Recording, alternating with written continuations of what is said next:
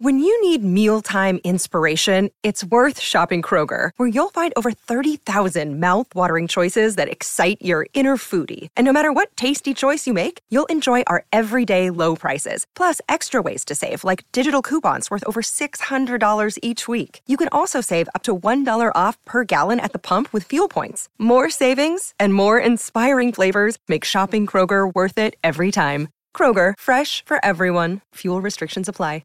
Another day is here, and you're ready for it. What to wear? Check. Breakfast, lunch, and dinner? Check. Planning for what's next and how to save for it? That's where Bank of America can help. For your financial to-dos, Bank of America has experts ready to help get you closer to your goals. Get started at one of our local financial centers or 24/7 in our mobile banking app. Find a location near you at bankofamerica.com/talktous. What would you like the power to do? Mobile banking requires downloading the app and is only available for select devices. Message and data rates may apply. Bank of America N.A., member FDIC. Okay, round two. Name something that's not boring. A laundry? Ooh, a book club. Computer solitaire, huh? Ah, sorry, we were looking for Chumba Casino.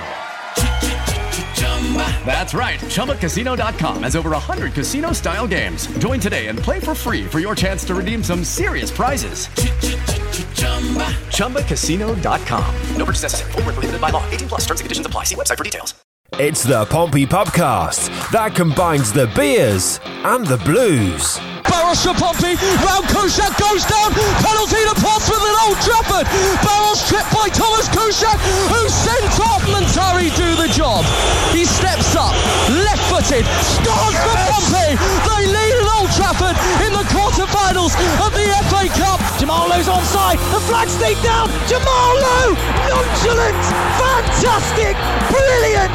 Portsmouth Football Club are promoted to League One. Curtis across the face of goal. Marquis! Marquis! He's won it! 96 minutes on the clock! Portsmouth are heading back to Wembley! This is Three Lads in the Pub.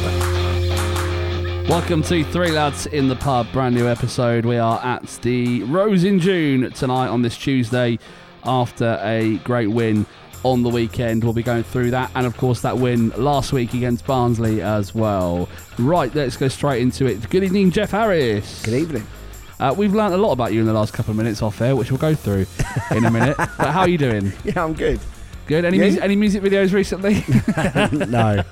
We'll give you the context of that in a minute. Discussed later. That's called foreshadowing, everyone. That's great, Mr. Stillwell. How you doing? Oh, I'm brilliant. It's been a great week, and I've got another great week lined up. Yeah? Yeah. Good stuff. We're going away on Saturday, get 3 points. Wembley on Sunday for the NFL. Sorry, it's catch as you two call it. Oh, Frisbee. I'm going to do a bit of scouting. See, Pompey've got a bit of an injury crisis now, so I'm going to see if Pompey should sign Falcons QB Desmond Ridder or any wide receivers, because we've got winger problems. Can you wake me up when he starts talking about throwing and catching balls? But yeah, good to see you, mate. What have you gone for beer-wise? I've gone for an Inches. Yeah, I believe Jeff's gone for the same. Inches, yeah. I have been bought a lovely pint of Madry by our very own Aaron. Cheers, Aaron. Up the Aaron. Hooray. And Brendan's here as well. He's also got Inches. And what have you got, Aaron? Madry, yes, see? Madry and Inches. Right, okay, let's get straight into it. Thanks to the Rose in June, by the way, for letting us be here this evening. It is too quiet, though, so we've asked the boys in the background to start a little fight or something at some point, just so we get the rumble and tumble of a pub. But no, we're not going to do that. Right, okay, Barnsley. I can't remember what our predictions were going into it. What are you doing? I had a 1-0 win on, baby, because I told you we were going to fucking win. Oh, what a night. Ryan's happy. I think we all said win, didn't we? But yeah, I think I went 2-1. Yeah, none of us saw that coming. Let's be honest. Did we? You say you saw it coming, Ryan. Come on. Oh, 2 goals in the 8th minute. I didn't see it. I genuinely thought we were going to win for reasons I've laid out previously. But 2 goals in the same minute, 8 minutes in, we were still recovering from, taking the lead 8 minutes in away from home at a contender. Just to then Bishop flicks the ball over. Paddy Lane has got actual seconds to think about what he's going to do, and we're all just thinking, surely not. We've only just scored, surely not. Oh, and what a finish! What a finish! We're 2-0 up in 8 minutes. Pompey done to Barnsley what Barnsley done to us last season. Yes, and it felt good to get revenge. It did. Honestly, I watched it on iFollow, but the limbs in that away end must have been absolutely unbelievable. spectacular. Again, we were still recovering from the first, and then we didn't know what to do for the second one. It was less limbs and more just jumping about, like, trying to figure out how. No one scores 2 goals in the same minute. Oh, it was fantastic stuff up there. And then Ogilvy heads in the third 16 minutes in, and you think, what is going on here? We've had such a blessed 4 days on the road. The 95th minute equaliser at Derby, 3-0 up 16 minutes in on a Tuesday night at Barnsley. Oh, it was brilliant. We won't talk about the rest. I'm not going to say we foretold the way it panned out, but we did say, both of us said, I wouldn't be surprised if we kind of morphed into a 4-3-3, and that's what we at times we were 4-3-3, and then we were 4-2-3-1. And what did I say when you were discussing that? Yeah. Exactly, and I was right as well. So, you know what I mean. So we talked about the spices. What's spices? We were feeling spicy. the spaces in between the fullbacks. And if we can get out, we knew that space was there, and it was like your Michael Doyle impression. Yeah. Oh, to be sure. Oh, don't do that. Go on, mate. Carry on. I know your fucking name. Oh, that was more Scouse, I think, wasn't it? They do, don't they? I'm not as good as Ryan, though. Right. No. Why does he get to do a fucking UK tour and I get shit? UK tour. Where were we? Yeah, we were talking about exploiting the spaces in behind the fullbacks, and it was great that Pompey were going narrow at times and playing that 4-3-3, and then when we didn't have the ball, we were kind of breaking out into a 4-2-3-1 and getting wide and filling that midfield against their 5, and it worked a treat. I mean, second half, bit dicey towards the end, and we knew Barnsley would come out in the second half and go all guns blazing. They had nothing to lose. So they had to throw everything on the line. Now, they would have expended a lot of energy, but that last 10 minutes, it was 50p, 20p time, and luckily we held on for the win. Yeah, I think the second half, we timed, and it's a lot of the time, it is the timing of when you close down, when you press the receiver of the football. And ideally, you want to get there in the exact instant he receives the ball into his feet. Yeah, you got to get on his touch. Yeah, and we were doing that fantastically in the first half, but the second half was when we started to arrive maybe half a yard shy and then a yard shy. That's how the first goal comes about, because we're pressing the ball on the right, and in 2 separate instances we arrive to a pass half a yard shy. That allows Barnsley to turn the ball around the corner, and then we've got a chain of players chasing down balls that they were getting in the first half but no longer reaching in time in the second half, and it just goes 1 to 2 to 3 to 4 right across the pitch, and it's clear as day 1-on-1. And we knew as soon as the ball made it from right to left, they were going to get the first goal back in the game. And it's a lesson we didn't really learn from. We just got a bit too eager to close it down second half, a bit too eager to carry on the good work of the first half, and I think we started to gauge that, you know, we were at longer distances in the second half, and we still thought, we can close this down in time. But you're getting a little tired, you're starting to close down from further away, these timings go off, and Barnsley just turned the corner. The second goal was unfortunate.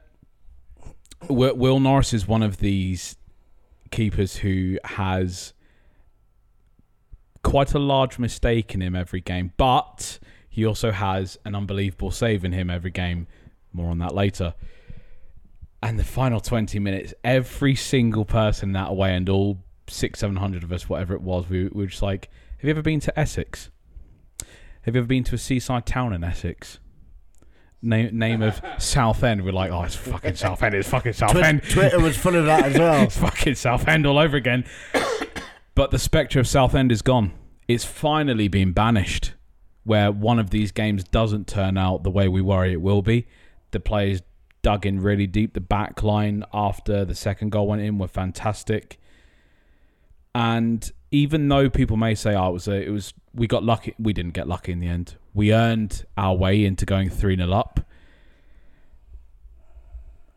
you can't talk about the second half performance and almost finding a way to throw it all away without talking how magisterial we were in the first half. So I won't have any talk of we were lucky. We earned everything we got, and ultimately Barnsley scored 2 and we scored 3, and our goals were fully earned. None of them were fluky. They were us grabbing the game by the throat, taking it to them. There's no luck about it. There's no luck about it. I think in the first half, Pompey were unplayable at times. Oh, we were fantastic. In the first 35 minutes, they were just relentless. I mean, we could have had 4-5 in that first half. Yeah, I think when people say, "Oh, that should have been a goal," sometimes they're stretching that definition a bit too far. But some of the chances in the first 10 minutes, that one about 90 seconds in, when the ball goes from one side of the box to the other and it goes through Bishop and Robertson, and that should have been a goal. And then there was another chance, I think, when we were 2-0 up, but that should have gone in. I'll need to go back and watch that one again. But I knew there was a second one that I was thinking that has to be a goal. And then credit to the Barnsley keeper at the start of the second half, who makes an unbelievable the build save. up to the Ogilvy one where Robertson had it down by the... Yes, that's right. And it eventually went out. It forces the corner that gets cleared that Morel sends back in. Yeah, you're right, it's that one. And then the Barnsley keeper makes a brilliant save to stop the fourth going in at the start of the second half. So we were on it for about 50 minutes, and then it just started to get away from us. But crucially, in those instances, we get out of there with the 3 points. We find a way to not be that team who finds a way to give it all away. And I'm going to chalk that up to this team's resilience that we've discussed previously, and we'll discuss again later, because that resilience was needed again on Saturday. But what a night in Barnsley, especially amid the backdrop of having just left Derby, with the way we got a point out of that game. And as I said, we found the best possible way to not win at Derby, but go into Barnsley feeling unbelievable about ourselves. And the players took that to 11 at Barnsley, 3-0 up in 16 minutes. They earned every bit of it, and it's a colossal 3 points, because we historically suck in those type of games away from home at contenders, and we just collected 4 points from 6 in 3 days. It was a brilliant few days. It really was. And I didn't go to sleep. Yeah, how was the journey home? So once I dropped everyone off, I got back at 20-4. Wow. But at that point, I still need to get my daughter's car seat back into the car, make up her bag for nursery, and I get up. Can't she do it herself? Not yet. And I normally get up at 6 with her on a Wednesday. Oh, so God. really, I've only got 2 hours between, finishing doing what I need to do. But it was worth it. Oh, it was worth it. So I just thought, fuck it, we're not going to bed. We'll shower, coffee, we'll get on, and we'll go to sleep after we've done a day's work. I slept well that night. Yeah, but it was so worth it. It's so worth it for those moments where you think That's why you do it. There's a chance of this team. Indeed. I mean, 3-0 up at half-time, Jeff. They made 3 subs from at half-time. You kind of knew Barnsley were going to go, we're going to change something, and they did. And we did well to adapt to that, didn't we, as well? I think so. I know we conceded 2 goals from that, but... Like I said just a minute ago, we knew they were going to come out and throw the kitchen sink at us. So it was about how resilient we're going to be, how our game management was. And I've said previously that we're very good at possession-based football, and we've just been playing possession-based football the wrong way, I felt. When we've been starting games, it's almost as though we're in the 85th minute trying to see the game out, and we're doing that in the 5th, 10th minute. Against Barnsley, we went out and we dominated, and we'll talk about the Lincoln game in a bit, but we went out, we played possession-based football, but it had a lot more zip, a lot more zest, a bit more panache to our play.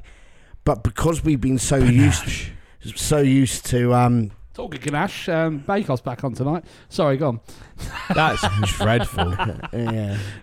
Sorry, carry on. Because we have been so used to keeping the ball, that's what helped us out in those dying minutes. And we were resolute at the back, and we were solid. Like I said, there were some nervy moments, and they were in the ascendancy, but we saw the game out. And like Ryan said, we thoroughly deserved those 3 points. Yeah, I think Messino is once again very honest in his post-match presser, where they're getting better, aren't they? They are getting better. He just came out and said, I thought that second half was awful. And I was like, yeah, it kind of was. But he said it for the right reasons, where, again, he spoke about getting the measurements and the timings wrong and closing down. And then crucially as well that we didn't do as much of the hard running in the second half, especially in the attacking three behind the forward. Because ideally at that point when Barnsley are coming on, you need those players to be helping out, particularly the wide men to be helping out their fullbacks. But from the 70th minute onward, Jack Sparks was entirely alone. 2-on-1 for a whole 20, 30 minutes of game time. Kamara wasn't doing the hard running to help him. Tino had one gritty challenge to win the ball back, but he didn't do much of the hard running, which meant that Barnsley were essentially taking 4 players out of the game already defensively. They were only facing the 7 behind that. So it was essentially 10-on-7 for the final 20-30. And Messino referenced that, not doing enough of the hard running in the closing stages, which is what made it more hairy. But no doubts that, and obviously had a long time to think about it on the way home, we earned that one. And it once again set us up in such a great position to go into another game in short notice. Which should we segue into that one? I mean, I thought we were going to be on Barnsley for a while, but I think we said everything we need to say. Really, it was a great win, 3-2 win. If you missed it, by the way, Pompey beating Barnsley last Tuesday. Then, like Ryan says, short break and back into it. So Lincoln at home managed to get to that one.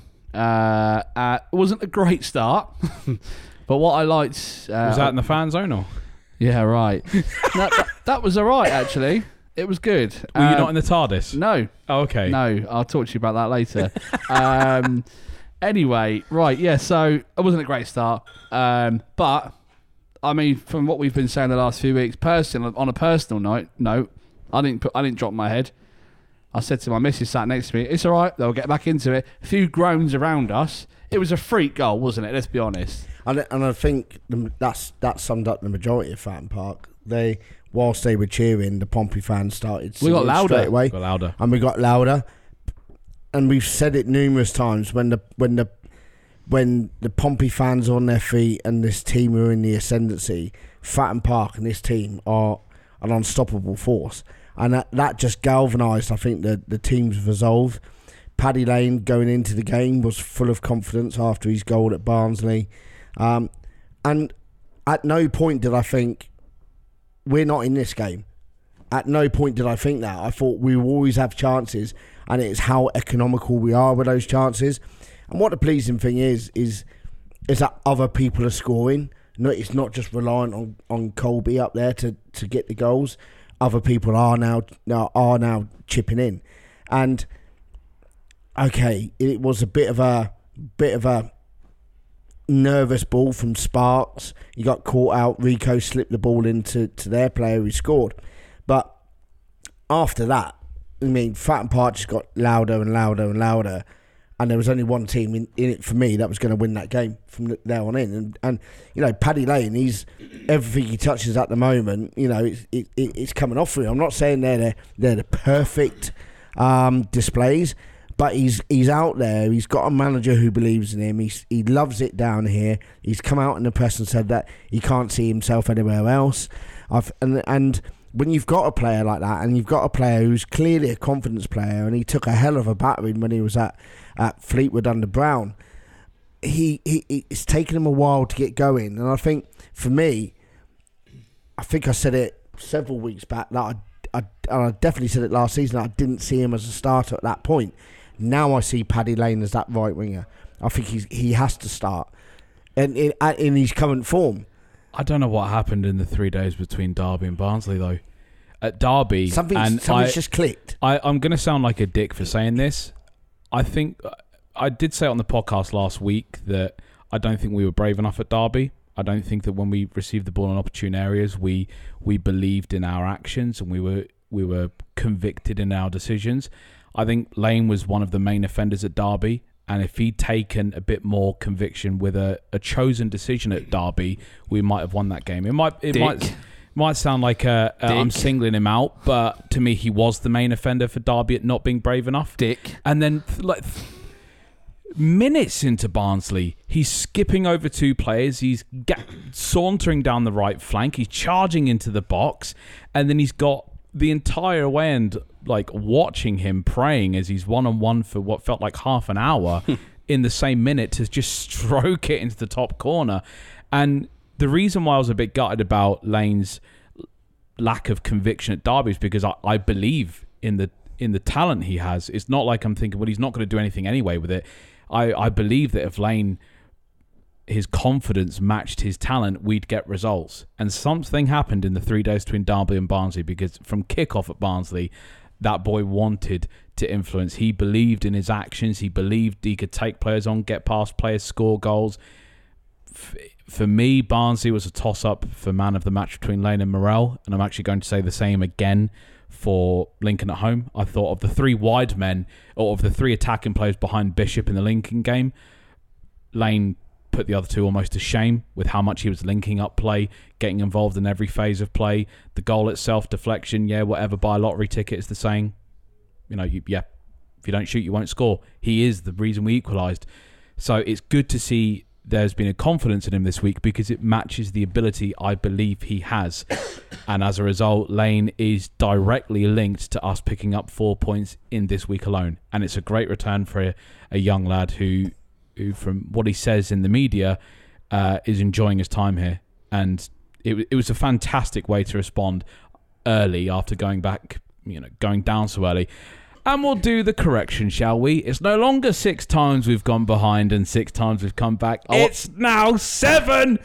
Come on! We refuse to give a shit. I nearly lost me Madry then, Jeff. We refuse to lose.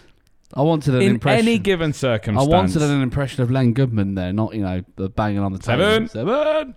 Yes. Oh, it's amazing. When they write the book on this season, and they release it in a few years, and we go down for the unveiling, they say, "Salute, Jeff. Have you come to take a look at this book?" I'm like, yes, I have. Chapters 1 or 2 in that book, regardless of how the rest of the season plays out, because I'm not saying whether we'll be successful or not. Chapter 1 or 2 about this book will be Pompey in the early part of that season did stuff that teams might not do for an entire season. The resilience we have to take adversity in any form, going 1-0 down, 4 minutes in, at home to Lincoln, going 1-0 down away at Derby in the 85th minute, going 1-0 down away at Forest Green in the League Cup in fucking Emmerdale. No matter the scenario, Pompey do not care. We will come back, because for the moment, for now, and long may it continue, we have a resilience that we have tapped into that other teams have not. Barnsley haven't done it. They've lost, 3 home games now? Also, Wigan haven't done it. They've lost 2 home games. Also worth mentioning the unbeaten run we're on in the league as well. There seems to be 21 now, is it? 20? Like that. It's ridiculous. All the way through the club, all the way through I'm talking the academy level, all the way through to the first team. There seems to be this stitched into our DNA now that if we go a goal down, we'll find a way back in. We'll get 1. We're confident we'll get 2 or maybe 3. The academy have been doing it. The first team are now doing it.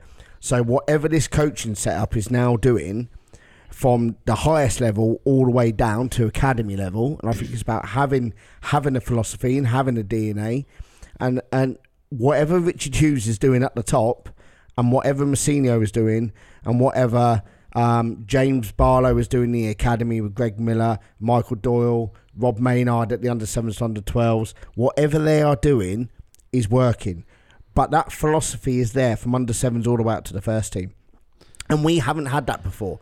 I think the Cowleys tried it, but it didn't pay off. We never had that under Jacket. We had a first team philosophy. We were hard to beat. We were pragmatic, but that wasn't in the academies. That wasn't in But we couldn't come back though. No, we couldn't come back. We could never. We never had a plan B. Whereas now we're like, well, we're so good at plan A, you don't need a plan B. Oh, look, can we throw some negatives in, because we're being way too positive here. There are some negatives against the Lincoln game. Don't upset anyone. One clear as day negative is we go behind too often. Yeah, it's not a bad thing to say. 7 times we've gone behind for a team that's top. That is actually shocking. That is actually not ideal. The ideal thing is we come back every time, but you don't want to consistently put yourself in that position. That is the actual issue that needs resolving. We're resolving the issue by coming back. I should say that's the issue that needs preventing in the first place. But again, if we're constantly finding solutions in the meantime, it's not an urgent priority. But boy, I did not even flinch when Lincoln went 1-0 up. I didn't either. We've been to Pride Park and conceding the 86th minute. You think going 1-0 down in the 4th minute at home is going to fucking scare me? Do you know what? You've given us 86 minutes to respond. We only needed 4. All I could see and hear in my head was Pompey's Danny DeVito saying, Just have some belief in this team. Do you know what? I've actually been I've been tagged multiple times since the Lincoln game. Didn't you share a snippet of what you said as well on Twitter? Yeah. Believe. Come on. No, I know. Genuinely, I'm not just saying that. Genuinely, all I could hear was you saying that, and I know you are right. You are absolutely right. Don't write this team off. No, and look, they haven't given us a reason to think like that. They deserve our faith. There are more negatives. I think Sparks was a bit nervous with his play at left back. He's been playing left wing, and then he's been asked to play left back. I don't get the clamour to say never play him there again. I just. Well, he set up the winner. Yeah, that ball to Paul, it completely sold the keeper. Look, you've got to accept that he is going to make mistakes. If he hasn't been playing in his natural position of left back or left wing back, and he's been playing further up, he is going to make the odd mistake. But he made up for the mistake by whipping in that ball for Regan Paul. The other negative, I'll say, I think Kamara started brightly and then he just faded. You know, he wasn't coming back and helping Sparks out, a bit like up at Barnsley. Sometimes he was playing too narrow, and then all of a sudden he's going one-on-one with their right back, and he was taking on the world. And he thought, that's what we need you to do. Get wide, draw that full back out, create the space in the middle, let Sparks whip the ball in like we did for the winner.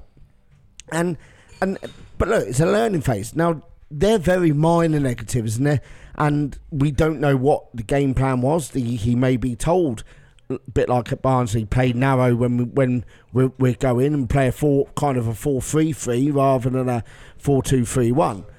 But for me, I like my wingers to get wide. I do like him to mix it up, and I just think Kamara, although he's left-footed, he plays on the right or plays as the 10.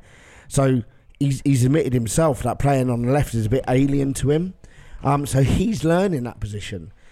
But whenever I'm coaching, I always tell my wingers, well, if you're not too confident, stay wide. You've got more space out there. If the fullback's not going to come over and track and close you down out there, you're going to get opportunities. Stay wide, you'll get the ball, affect the game from that wide position. And then when the fullback starts coming out to those positions, start going narrow and mix it up. You know, so that they're the minor negatives for me.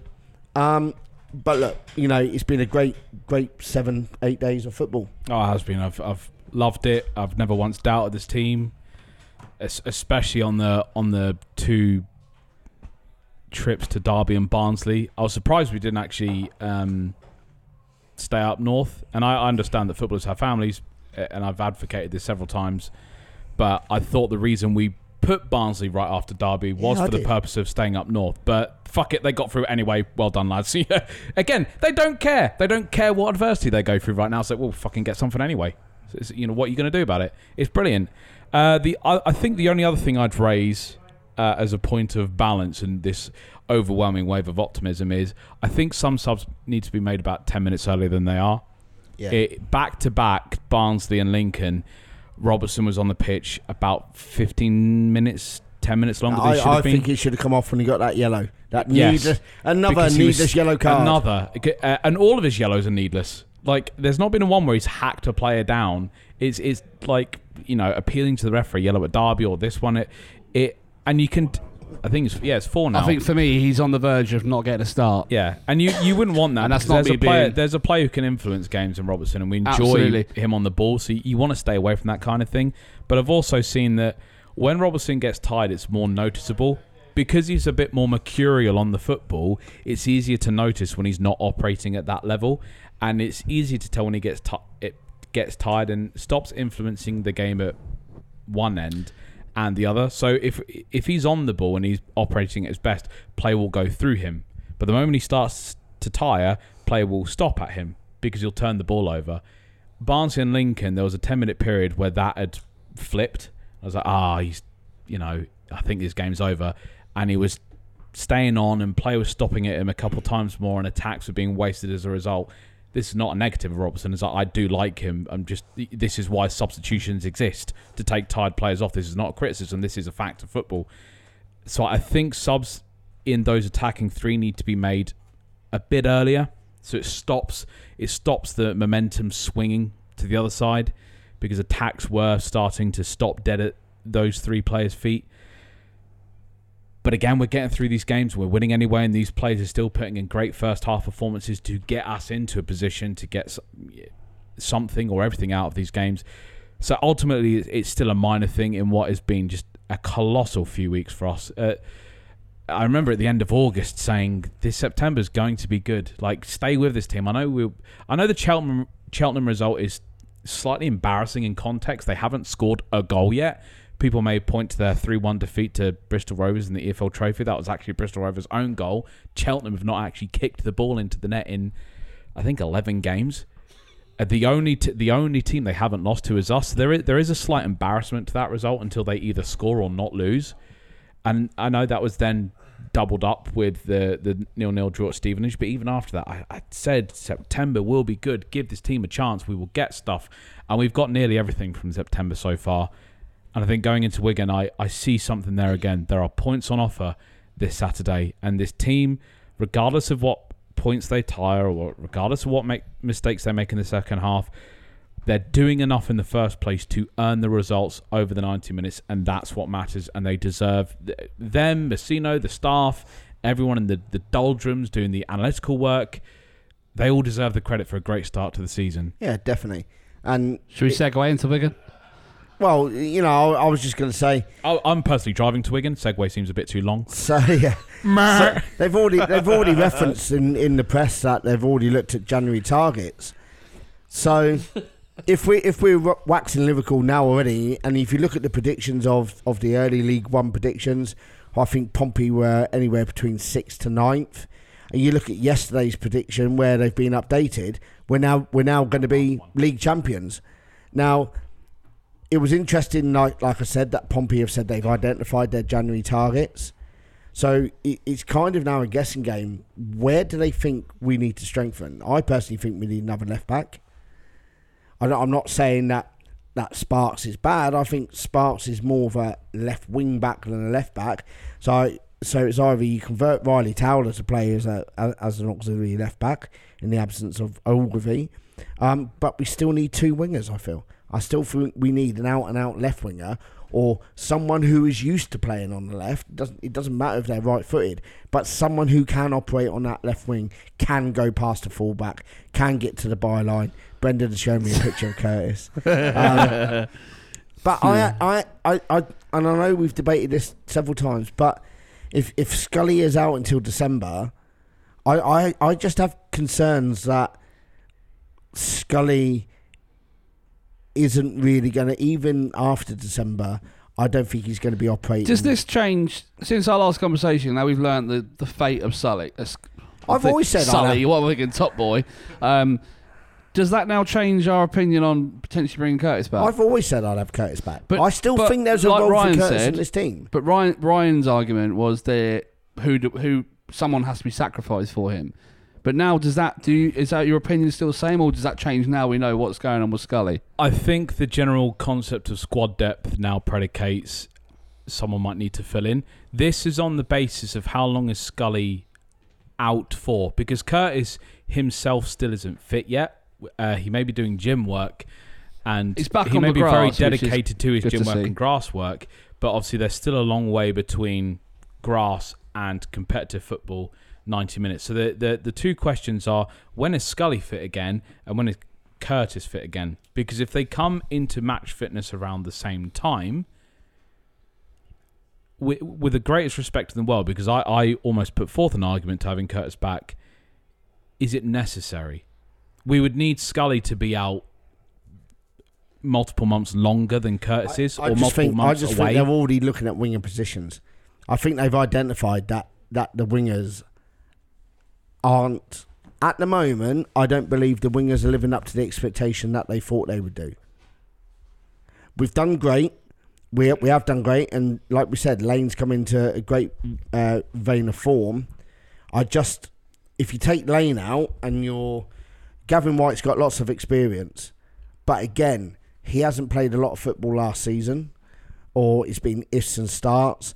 You saw it when he came on against Lincoln. There was a couple of opportunities that the ball was rolled into him, and he could have easily taken a touch and put that, hopefully into the bottom corner.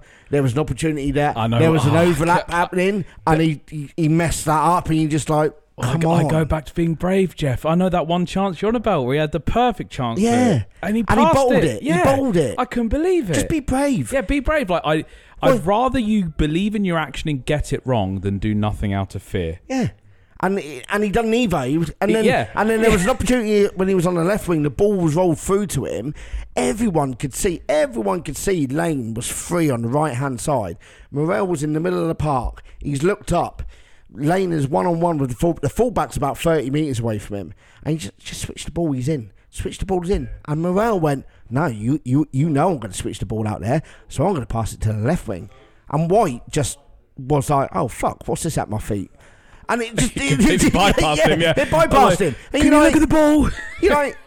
Okay, was that a no-look pass that Morel's done and totally fooled you as well? There's a man who needs to start operating on the same instinct. And this is where I singled out Lane in particular for the Derby game, but over the course of the season, it's Lane and White and Scully who seem to have lacked this conviction in being on the ball and believing in their actions. Lane apparently has solved this issue with a colossal week, his single best week of Pompey, but certainly White and Scully, whenever Scully returns, need to start operating with more conviction. They need to be putting up the new Forest. Because we are getting into these positions where they are one-on-one or in shooting positions, and they're not taking them. And here's a hypothetical one: a fully fit Ronan Curtis is in that position with White. Do you think it's the same position? He's shooting all day long. He's opening his body up and he's going for the top bins. Not a doubt of it. He's not like going on here, I'm going to roll this out.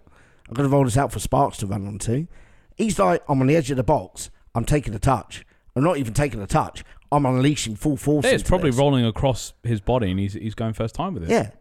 And that's the difference. Now, I said it a couple of weeks ago. When the groans come out at Fratton Park, we see players hiding, but we need to let the players to make these mistakes, because then they'll go, do you know what? I'll try again. And that goes back to when Lincoln scored. We started singing. We started getting louder, and that's what we do. Yeah, okay, we are going to groan. You will get groans, but as long as we back that up with encouragement and everything else, allow the player to make a mistake, but then allow the player to go, do you know what? I've got this and I can do that again.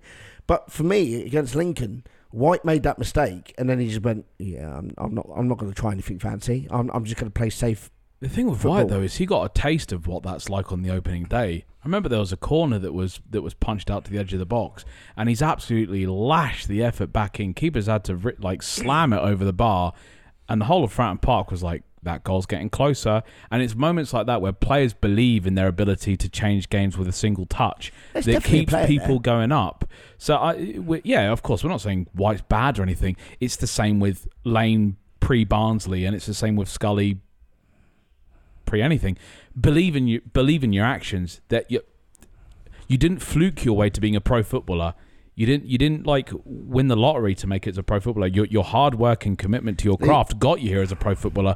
Believe in your own talent, which does exist. Playing on the wing is one of the hardest positions, because you have to come in and you have to operate at the highest level you can straight away, because your creativity to your team will come through your wing play. You're not a winger just to play a 1-2 with the fullback or play a 1-2 with the central midfield player. You're out there to create. You're out there to take the defenders on, the fullbacks on. You're out there to attack the space behind the defence and pull that defence out wide. Move the centre half over to the wing position where centre halves don't like playing, to allow the centre forward to have the space in the middle. And when you've got wingers who aren't full of confidence, and you've got wingers operating at sub-optimum kind of 50-70%, they may have the odd spark, like Kamara, that first ball in. When he took on his one-on-ones, I thought he done really well, but then he disappeared. And then, it's a relentless position. You have to be one of the fittest in the team because you're up and down, you're helping your fullbacks out. And when you don't help your fullbacks out, invariably it leads to a goal. And equally, when you've got to be as good going backwards as what you are going forwards. So it's a thankless position. And you've got to have a bit about you. But when you're not operating with confidence, when you're not operating with a bit of zest in your play, it's noticeable for everyone to see. Yeah, and I think it's a team-wide thing, both as a collective and as individuals. You can see when players have that instinctive flow and that instinctive urge to take things on and play with it. On kind of the same thematic principle, before we do actually get into Wigan, we've discussed how Lane has had a colossal week after being slightly sheepish at Derby. Another player who we talked about when we were last here in this pub, we discussed the Joe Morrell conundrum. Good player. We all want to see him starting, but reliability issues on how often he can start. And we said, just be careful, Joe. Just be careful of these silly bookings, these silly red cards, because they take you away from games in which you're needed. Not only needed, but we want you on the pitch to change games. We want you to influence these games because you're a good player. And fuck me, what a week he's had. I genuinely, both Barnsley and Lincoln, again, I would have had him and Lane in a direct shootout for man of the match. I thought Morrell was colossal Tuesday. He was one of the few players who made it all the way to 98 or whatever it was, Barnsley, still getting tackles in, still making sensible passes to get the ball out of danger. And then Lincoln on Saturday as well, I thought his link-up was brilliant, winning the ball. Probably Morrell's best week at Pompey, and coming off what was slightly harsh suspension, but also slightly silly suspension. Who was your man of the match on Saturday? This would be interesting. Paul. I think Morrell. I still think central midfield is the most important position on the pitch, because it's the only position on the pitch where theoretically every single part of it's the only theoretically it's the only part on the pitch where all phases of play go through. And I think Morrell was just linking up everything and involved in everything, and the confidence he had. Certainly on Tuesday, when that ball comes out of the box and he takes one touch to drive it down the sideline, whip it in for Ogilvie to head in, that's beautiful. And then Saturday, just like Lane, involved in everything, linking up, working hard. I'm going to go with Morrell. And this is exactly why I'm saying Morrell, keep away from the yellows, because when you're just playing football and you're playing football sensibly, look at the influence you have in two totally different games. Away at Barnsley, home at Lincoln, those two games are not alike at all. But he played brilliantly in both. That's what we want to see. Wigan. Oh, one more honourable mention. Okay. Will Norris, because earlier I said he's got a mistake in him every game, but he's also got an amazing save in him every game. That save against Exeter saved 2 points for us, and he made it 4 on Saturday, because that save at the end, when everyone in the box fell to sleep, he just stuck that big paw of his out in stoppage time to preserve 2 massive points for us. Weirdly went unmentioned. I didn't see a lot of people talking about that save after the game. It's another point-blank save in stoppage time to preserve 2 points, like Exeter, and that save went everywhere. Yeah. That save was objectively better because he had more to do with that save. This one's a little bit closer to him. More of those arguably expect to save it, but he still has to save it in stoppage time. Magnificent moment for him, and saves 2 points for us. Keeps everyone going home happy. So honourable mention to him as well. After what was a pretty grisly mistake at Barnsley, makes up with it with a huge save on Saturday. Make up, and this thematic of Pompey, they make mistakes, they come back as a collective and as individuals. There you go. Can you see my argument for Regan Paul being man of the match? Because I thought he was class on Saturday. I can see player of the season. I can see him walking to player of the season. Absolutely, what a player! Unbelievable. He just loves defending, doesn't he? He's just unbelievable. Honestly, the guy just oozes confidence at the back. And can I just remind you all that he was a freaking free transfer? Not a penny. It just goes to show, doesn't it? I know, look, he's only how many games in? 9 games? Something like that. Right, and everyone goes, oh, season, finish it. is a free transfer, and people moan that free transfers, they're going to be shit, they're free for a reason. No, they're clearly not. There are some gems out there, and we've got a bloody good player there. Oh, Yeah. he's outstanding. Anyway, player. Wigan. I think Shocknessy doesn't get enough credit. Oh, I agree with that. I think Shockness Monster deserves a lot more love. Shockness. He just happens to be partnered He with... just gets on with it. He just happens to be partnered He doesn't with the do player anything- of the season elect. He doesn't do anything spectacular. He just does his job, Oh, like he's you brilliant. like saying. Shockness Monster Football Genius. That's the new chant. Jeff, Wigan, because we'll be here all night. You've got to go. Yeah. What are we saying? I think we're going there full of confidence. I know Wigan have had a few iffy results of late, but Blasted Saturday. yeah, they're. I think they've got to put a performance in, and we'll see a reaction from Wigan. But then that plays in our hands. It does, because they're going to have to come out if they're, if they're sitting back and we're wave after wave onto their back four. I would say the fans will get on their back, but all two of them in the Pigeon will. The fan. Yeah, won't make any noise anyway. So they've got to come out. They're going to come out. They're going to want a performance. They're going to want a result, and that will play into our hands if they do come out again. A bit like Barnsley, we can exploit those areas behind. I'm confident Lane will get 2 or 3 opportunities. I'm sure Colby will get 2 or 3 opportunities. And it's for me, it's just who's taken up that left wing slot. Are we going to go on there with the football intelligence of White, although he's lacking confidence? Or do we go with the raw pace and one-on-one ability of Kamara to get at their fullback, get in those half spaces, try and create something, and then you bring White on when the fullback's a bit tired, and hopefully that his football intelligence and his intelligent play that we know he is capable of kicks in.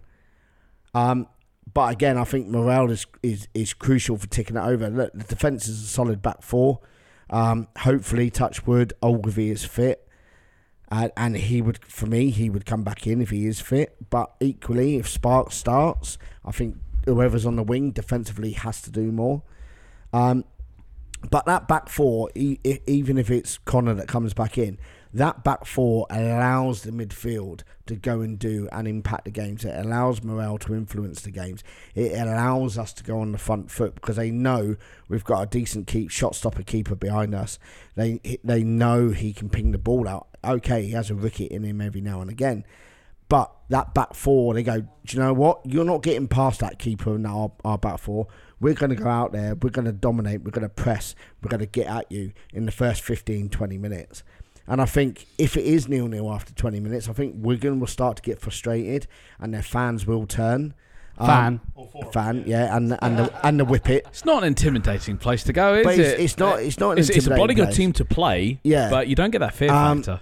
And I just think they will turn. And I can see a Pompey 2-0 win. Having said that, and there's a reason I say it's a bloody good team to play as a caveat, because they've lost one at home and it was against Barnsley, but that came with the asterisk that they were down to 10 men from the 20th minute onwards. Hell of a long time to play with 10 men. They've won every home game outside of that, so they are a good home team overall, and this is clearly still a very good team for this division. They're already on 5 points, and you have to remember they started on -8. They've had a strong start to the season, a very strong start to the season, if you factor in that players will naturally be affected when it comes to being paid to do their profession. And Wigan obviously had a very rocky start with that this season, so to have picked up 13 actual points is a very, very good start for Wigan. So we won't detract from that as much as we take the piss out of their fan base. It will not be an easy place to go purely because of who we're facing, not where we're playing.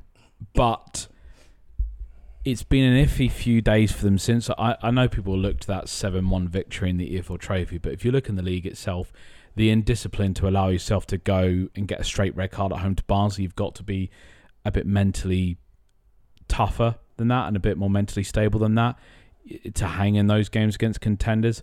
So that's one thing that I'm not saying employ the dark arts against them, but certainly ask the questions of them, see if they crumble again at home.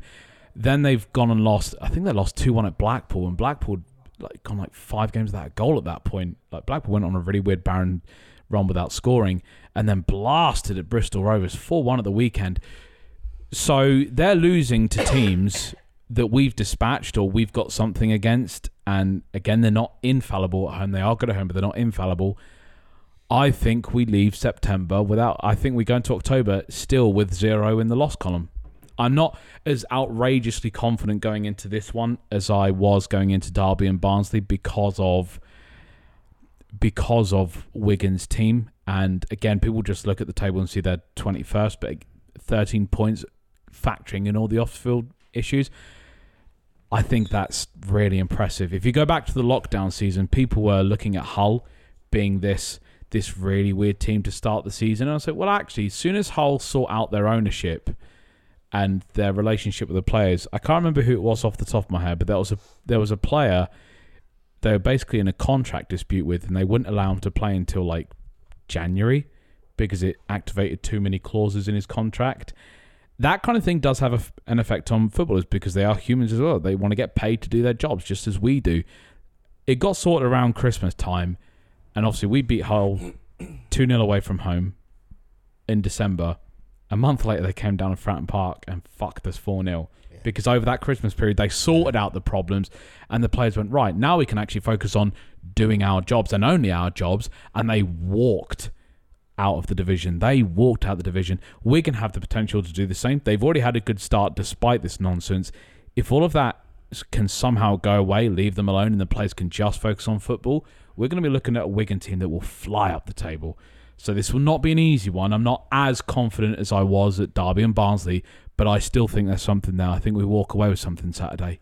And it's almost I hate the time, it's a good time to play them. But again, they're still quite close to the storm of what's going on at Wigan off the field.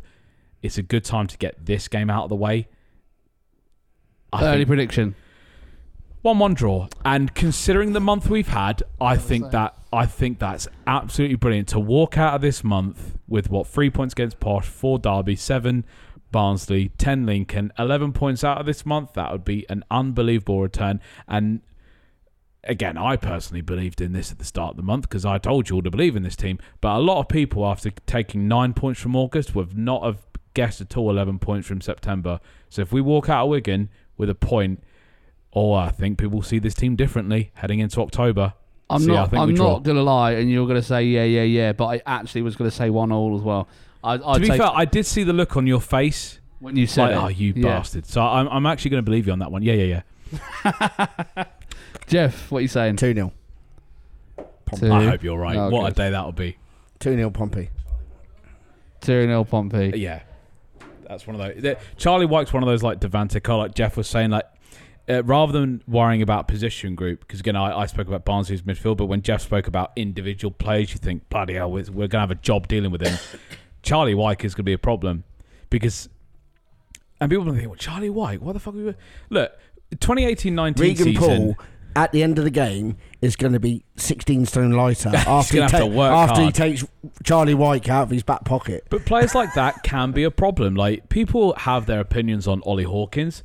But in the 5 times we played Sunderland in the 18-19 season, Jack Ross spoke about Ollie Hawkins specifically in 3 of the 5 post-match press conferences. So the Sunderland side that was basically our mortal nemesis for that season were fucking terrified of Hawkins. These players can be a problem. So yeah, I think, White individually is going to be a problem Saturday, just like Devante Cole was for Barnsley. 30-year-old with a heart problem though, so hopefully we can deal with him. Yeah, I mean, the White story, Jesus, yeah. I mean, yeah, it was a crazy story. Thank fuck he's all right and somehow continue with his career, but that is some scary stuff. But yeah, I do think we get something out of that. I hope you're right that Jeff. I'd love a win. I mean, that'd be unbelievable. But I'll happily walk away with the draw. The month we've had has been incredible. There you go. I said 1-1. You're saying 2-0, 1-1. Brendan, what are you going for? I'm going to go 2-1. Come from behind. Cheeky. Oh, come on, make it 8. Make it 8. Aaron? 2-2. 2-2. Desmond. Right, okay. Kevin Reckitt's brother's playing left back. Oh yeah, Omar Rekic's there, isn't he? Yeah. And I remember a young fellow Asgard on the left wing being like a youth player for Wigan when they were last in League One. It's good to see that he's actually had a solid pathway through to their first team. There you go. That's Wigan. Right, shall we move on? Because I know we've got to wrap up early tonight. We've won nearly an hour, so that's not too bad. Features, Jeff, in traditional order terms. Yeah. Off you go. So one at Barnsley. Brendan actually texted me about this, although you got the colour wrong. So the Barnsley announcer said, "Here are Pompey coming out in their white shirts, cream shorts, and cream socks." Cream shorts. But Brendan texted me. He said green. I said no. He said cream. That'd be nice, actually, a cream kit. That'd be nice, wouldn't it?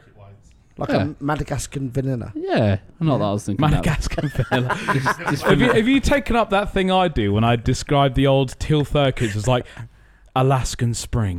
Like it's the first thing that came to my head. Madagascar vanilla. Lincoln, our good friend Jake Smith. I've lost count. Full suit wanker. I've lost count the amount of times someone goes up to him and asks him a question. Yeah, but look, as though he's a club official. Because I've just told you why. Two bar staff, club shop. Two bar staff went up to him, pointed to the green wristbands they had on their wrists, and went, "Can you tell me where I need to go to this lounge?" No, Jake was wearing. And he went. I don't know. I'm media, and waved his media badge in front of these two women who just looked at him and went, "Yeah, whatever." Jake, mate. And just Jake fucked dressed off. for the occasion for the Jimmy Dickinson statue reveal. He wore a full suit. Oh. You know what Jake's like. He does it. When we went to Wembley. He dressed up. Fair play to him. He did look smart, but yeah, that was So the he first got game of last he got season. asked yet again. Next two involved me, and it's a combined one. Not only did I get hit with the ball after Nelson tried doing a keepy up and knocked half my pint on the floor. Oh, Nelson! That was a great shot. Nelson got not honourable mention for dinner. I know what you're going to say. And then the second time, I got hit with the ball again, and my sunglasses nearly fell off my head. I was like, twice. The ball landed on my laptop twice. Oh, you should. So yes. It wasn't Reese. It was Reese. One of them was Reese. You didn't see that one. I didn't see that one. Yeah. But another lad who I know plays for Horndean under 8s was done two keepy uppies and then volleyed it, a bit like the John Smith advert. It hit the top of the gazebo, came down, and do you know when he's like, "Hello, darkness, my friend." Liam's face was just like, "I'm going to kill you, but you're only 8 years old." If he was 9. Well, it's not the first time that Liam's apparently advocated. So Liam, he was like, "Yeah, that cost me $2,000." So there's that one. See, that wouldn't happen if you were working out the Turdis, Liam. And then when we scored our second goal, it was brilliant. I looked. Regan Paul scored a header, and it's through that malaise of players, and the Lincoln fans obviously didn't know who scored the goal, and there was a Lincoln fan in a dark grey top behind the goal in the Milton end, and it was like, and score of Pompey's goal, second goal, number 5, and he went, "Oh." And you see the hands come up. Oh no! They went on his head, and he went, "Regan Paul," and he was like, "Oh, for fuck's sake!" It had to be him, didn't it? A sense of inevitability. He's thrown his arms around. He's going ballistic in the away Fair play to him end. for not celebrating though. Honestly, if you got the full iFollow highlights and it shows you that clip from the Lincoln end, it's hilarious. And then you just see his dad going, "Calm down, calm down." He was absolute. It's every former player. We know how it feels. We know how it feels. I was creased up, and the people go, "What are you laughing at?" I went, "That Lincoln fan down there. He's absolutely." Did you see when Gasson Hadley scored at Fratton Park for Burton? We were 2-0 up anyway, so it didn't matter. But when he scored, of course he never scored at Fratton Park for Pompey. No, have you got any more? Yeah, there's one more. Go on. So somehow the Lincoln players, this is from our good friend Andy Swatton, somehow they left a pair of boots beside the side of the pitch on the halfway line, and no one claimed them. They were put down for a player to swap his boots because he's obviously saying that he had the wrong studs on, but totally failed to pick them up. Interesting. Did you see the cheeky little smile Rico Hackett had when they were singing "We've Seen You Before"? He had a little smirk on his face. That did make me laugh. Fair play to him for taking it. Do you know what? I was waiting for him to pop up and score at some point. When they scored, I'll be honest, a few people said that was Regan. I was like, I don't think it was. But yeah, it was. Yeah, that was the assist. I think Sparks wanted to bait him going in to outside, and then Sparks would invert inside. Hacker just saw all the way. Fair play to him. He just it was a bloody good saw finish. Right through Sparks, and laid it off, and it was a cracking finish. Anyway, yeah, that was my my contribution to third eye. Apart from my laptop nearly being broken. Any others? Did you see anything? I have 2 third eyes. One from the Regan Poole goal, actually. Yeah. One from the Regan Poole goal. I think there are a certain number of Pompey fans who thought the goal had been disallowed because Regan Poole didn't celebrate. Oh, okay. Because they were like, yeah, and stopped celebrating, and sort of it got because weirdly he was on his quiet knees, wasn't he, for a a few while? people. It's obviously because he didn't celebrate against his former club. But I think there are a few Pompey fans who are looking at the linesman like, wait, what? What's going on here? He seemed to be up in the air forever, didn't he? What again? That ball from Sparks had so much air underneath it. The goalkeeper got so lost it, and Paul just had the simple task of nodding it down. Great way for Sparks to make up for it. Morel made up for it perfectly. It's a good way to win. Yeah, it was a good way to win, Jeff. Actually, on that note, fuck it, while we're here, I believe from a reliable source, Russell Martin, the manager down the road, did a Kenny jacket the other day and described it as that's football. What a fun. weekend, boys. Now, not that we not Cook. Cook said that's football. No, that was jacket. That was jacket. Was it? Now, not that we'd ever feel sorry for that. Cook always said, "I'll never." That's footy. Well, he would say that's football, John. Yeah, but I think, and then always say, "I'll never but criticise my players." That was one. I think Jackie was more the type to do it after like a really admonishing defeat. Oh my god! I'll never forgive him for that. Never forgive him. Doncaster away. Fucking hell! It's a good way to lose. Yeah, well, yeah, Northampton away as well. Yeah. Now, not that we'd ever feel sorry for them down the road in the SO postcodes, but if you're a travelling fan and you've travelled all the way to Sunderland and you've fucking shipped 5, then you've lost 4-1 at home, then you've lost to Ipswich, then you've gone to Middlesbrough. Shushed by Connor you're Chaplin. basically within shouting distance of Sunderland again at Middlesbrough on, was that a Tuesday or a Saturday? Saturday. So you've gone back up there like 6 hours again to lose it. Oh, if it was any other team in the fucking world, I'd feel sorry for the travelling fan. But because it's them, shove it up your bollocks. Connor Chaplin, by the way, deserves. Oh, the shush! He did the David Nugent when Derby knocked him out in the FA Cup. I thought that might have been your dub of the week. It's close. Yeah, it's close. Nice segue. Dub of the week. Honourable mention to Connor Chaplin. Honourable mention to Joe Morel. I generally thought contender again after his 4th red card in 2023. Puts in his best week at Pompey, like undisputed.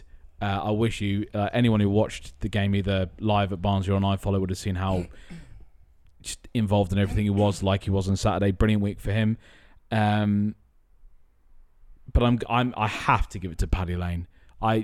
What the hell happened after Derby? Because the confidence matched the ability, like I said earlier, and the guy changed games. He created that penalty pretty much all by himself by skipping over 2 Barnsley players, running another 30 yards, laying the ball off, and then the ball into the box. Bishop gets there just before the goalkeeper. It doesn't matter if the shot's going wide. He's still been clattered by the goalkeeper.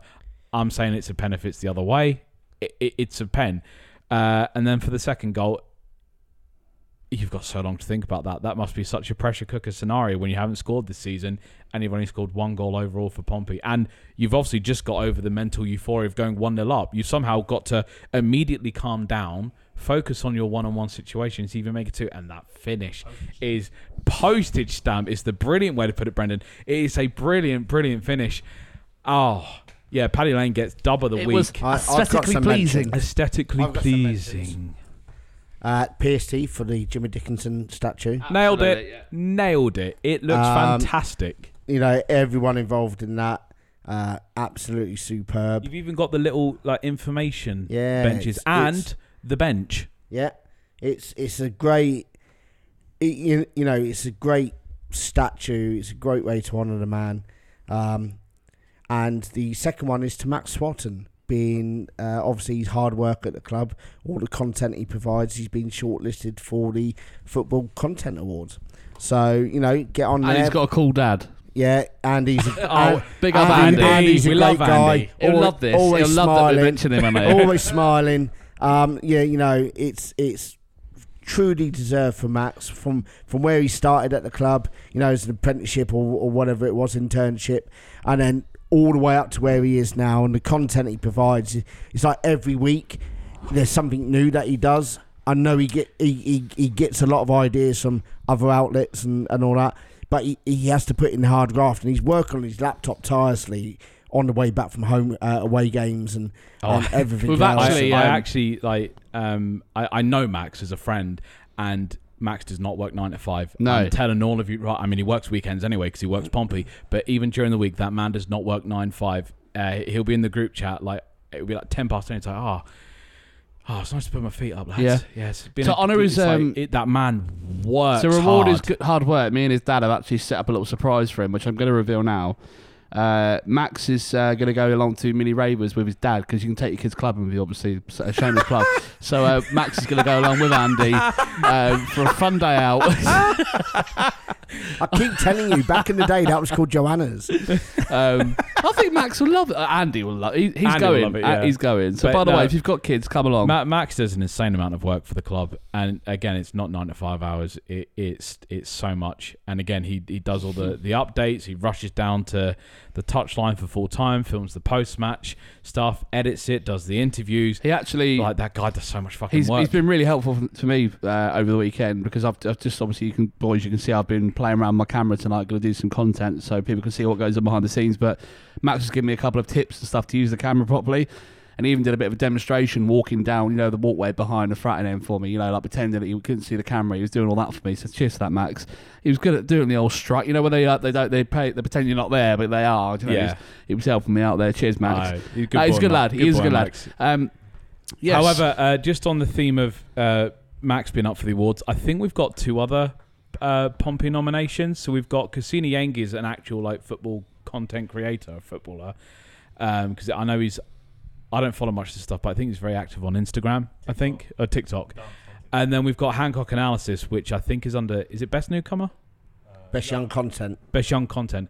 So good luck to all of them. Obviously, there's an absolute, there is an, who cares about us, Well, I mean, we've got a listener, Aaron. Aaron listens every week. Anyone else? Aaron only made 10,000 fake accounts.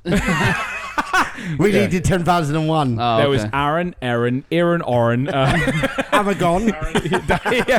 Darren, Baron, Marin, Aaron with 2 A's. So good luck to all of them, because it's quite a big thing to be nominated, because there's an ocean of football content out there.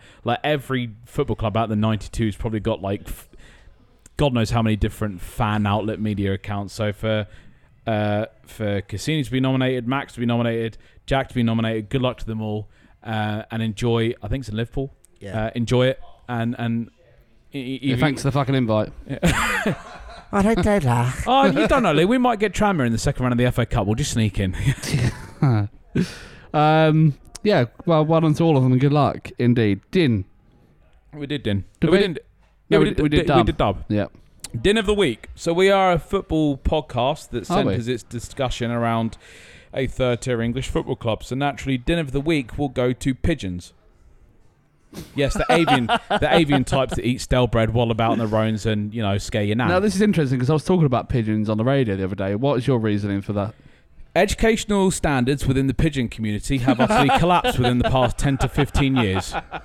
You never see a baby one, though, do you? You never see a baby pigeon. Maybe they're just grown it for. They come out the womb with mortgages. Ridiculous. Anyway. Back in the day with Gobbler Nipper, during the war. Anyway, back in the noughties, pigeons used to have a healthy fear of death. Oh my God! I literally was talking about this last week. They would see this big, angry, metallic, shiny thing and charging headlong at them and go, "Do you know what, Chief? Don't fancy my odds. I'm getting out of the way." They don't fucking care anymore. I don't know what mental trauma pigeons go through. What has happened? But they've clearly had enough. I like my car, but pigeons now see my car and go, "Oh, fucking, I hope I die." 5G. Mate, I promise you. I promise you. Magnetic fields are we're joined by Matt Letizia. Right, I promise you, I literally had this rant on the radio last week. I said, why they're not moving out the way for when I'm driving? They just stand there. They don't care and anymore. You have to do an emergency But brake. I'll give you a clue. They don't understand English. No, but they used to. They used to get out They of the used way. to. They used to go near. They're like, fuck off, no way. No, Right. they're just like. And this is another one, right? Turned into Father Ted then. So this was. Did you hit one? I didn't hit one, but boy, I'd hit one. Am I having to put the brakes on now? I do not want bits of pigeon in my wheel arch. Seriously, there must be a reason for this. What is you are not the only one that's realised this. Because I've had multiple instances in the past few weeks. I'm like, fucking move. You're going to notice this now, Jeff. But the one the other day that made me think this has to go in now as a feature.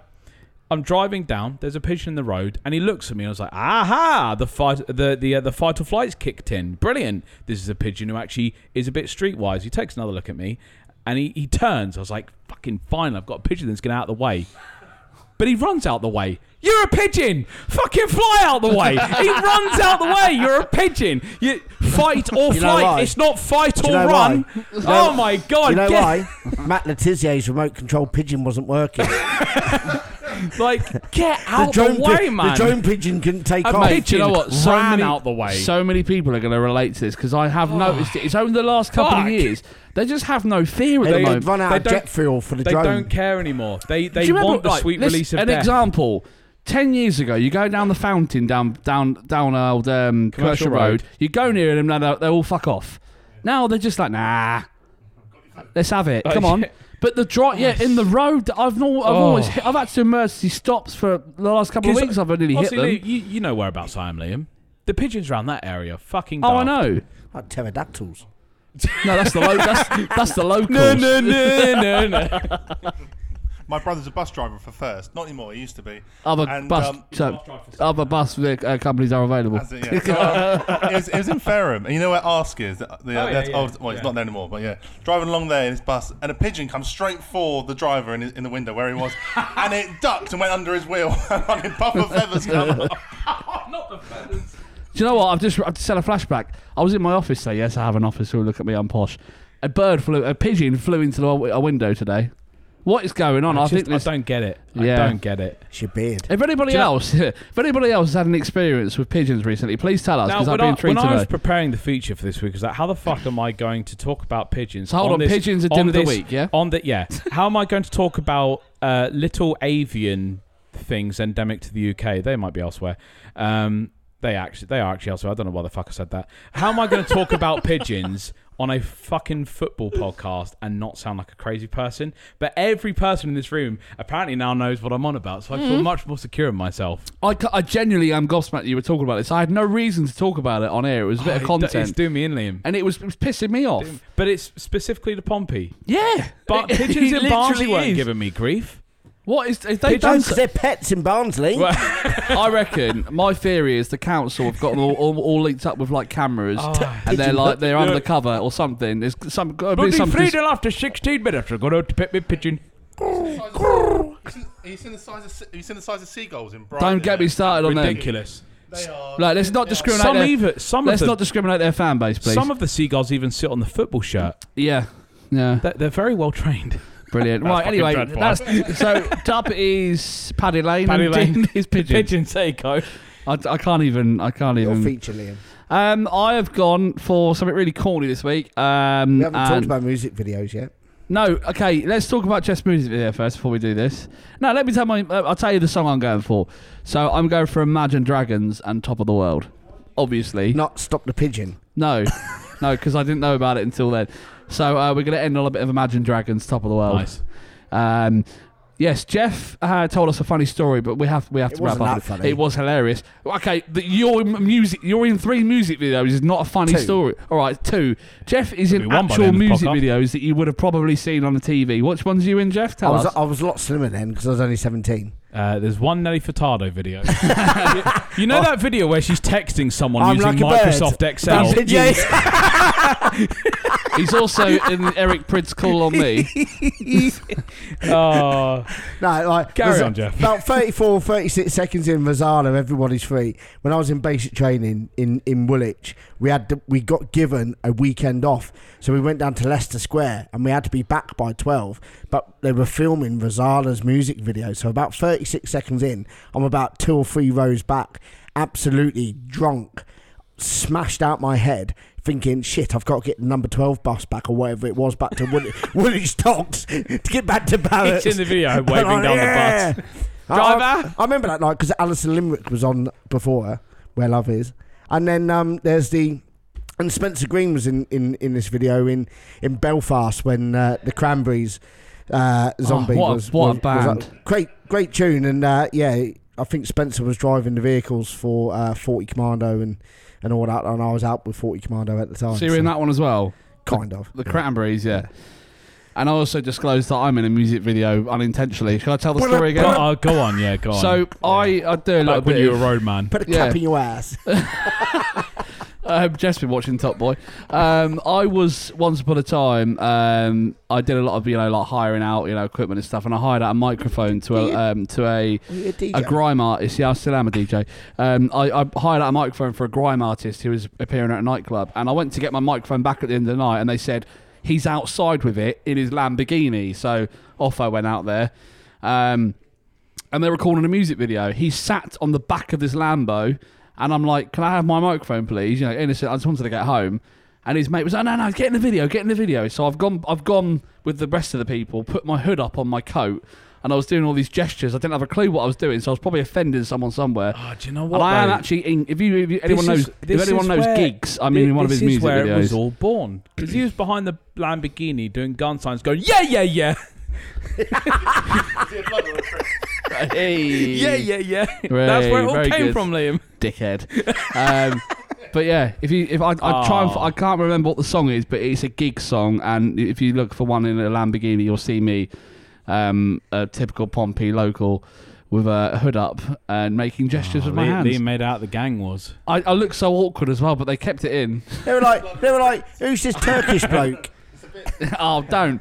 That's another thing. Just out on the other business. I've had 2 people in this month ask me if I'm Turkish. When I done my basic, this is another true dip. When I done my basic training in '91, it was when the first Iraq War was on, and every morning at 6 o'clock I had to stand outside the barrack block and shout "Haq Balihar Bombardier" because they dubbed me an Iraqi prisoner of war who's defected because I looked Iraqi. Jeff, you do come out with some stories. That's like sitting in the home end at Burnley. And you got to pretend you're not, an away fan. I was like, apparently it's character building. I know plenty of people have done that. They've had to sit in the home end and pretend they're not an away fan. Like you did at Oxford, yeah. You're like, oh yeah. Well, I've got a mate who's a Leeds fan. He's going to the Scum game this weekend.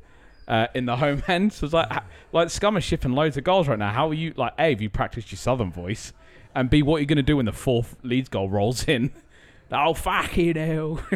Just talk like the worst Southern accent. Sitting with a Southampton fan, just talk like a farmer, and you'll be all right. Yeah, right. So, any other business? What's up, pigeon?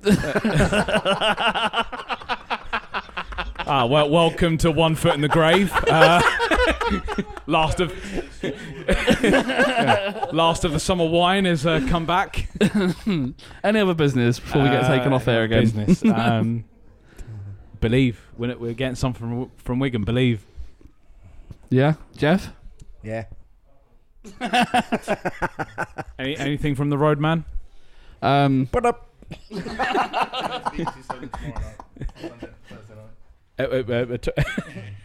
Tune it to silent. Are you on the? I have something to say. There you are. There's yours. Yeah, it's a song now. Yeah. There you go. Right, lads. Pleasure as why always. Why can I not shout down the mic, but he can put his phone? Because I can hear how loud it is, and I'm not going to deafen our listeners. Ryan, thank you, mate. Pleasure as always. Keep up the good work. Update, please. £62. Wow. So £2 from last week. Not bad, mate. That's a lot. That's a lot as well. Well done. Keep it up. Jeff, thank you, mate. Always a pleasure. Nice to see you awake this week. Yeah. You were knackered that day. I was knackered last week. Oh, for fuck's sake. I just want to mention big week of football. Little man's got his first trial at Bournemouth this Thursday. Well, good luck, little man. Good luck. I saw him actually kick a ball, in person at the fan zone the other day. Yeah, he's got a great one. Left foot, isn't it? Left foot. Yeah, left foot. Great shot. Yes. Right thank on the you. postage stamp your laptop. Yeah, no, that was Jeff's son, other son. Who joins the RAF on Monday? Oh, what a well done, week Reece. for the Jeff family. I know. There you go. The Jeff family. The Harris family. The Jeff family. The Jeff family. Brendan, thank you, mate. As ever, good to see you. And Aaron, thank you for the beers. Much appreciated. Our super fan, Aaron, who also, by the way, honourable mention, brought us some nice gifts back from his holiday in Spain. It's on my fridge. It's on my fridge. No, mine is as well. I don't have anything on my fridge apart from my fridge magnet from Aaron. Thank you very much, mate. Much appreciated. Not too sure on the picture you put on the fridge magnet of you, though. No, I'm joking. It's one of those ones you tip it upside down and Aaron becomes naked. Aaron actually bought me a mug to have my tea in. As soon as it gets hot, it sort of disappears. And then paint me like one of your Stamshaw girls. Right. What's happened? What's happened tonight? Right, I'm off to feed some pigeons. Thanks for listening to Three Dads in the Pub. I take it in, but don't look down. 'Cause I'm on top of the world. Hey. I'm on top of the world. Hey. Been waiting on this for a while now. Paying my dues to the dirt. I've been waiting to smile. Hey. Been holding it in for a while. Hey. Take you with me if I can. Been dreaming of this since a child. I'm on top of the world. That's one fast step for man, one giant seat for mankind. Sports Social Podcast Network. With the Lucky Land Slots, you can get lucky just about anywhere. This is your captain speaking. We've got clear runway and the weather's fine, but we're just going to circle up here a while and get lucky. No, nothing like that. It's just these cash prizes add up quick. So I suggest you sit back, keep your tray table upright, and start getting lucky. Play for free at LuckyLandSlots.com. Are you feeling lucky? No purchase necessary. Void where prohibited by law. 18+ terms and conditions apply. See website for details.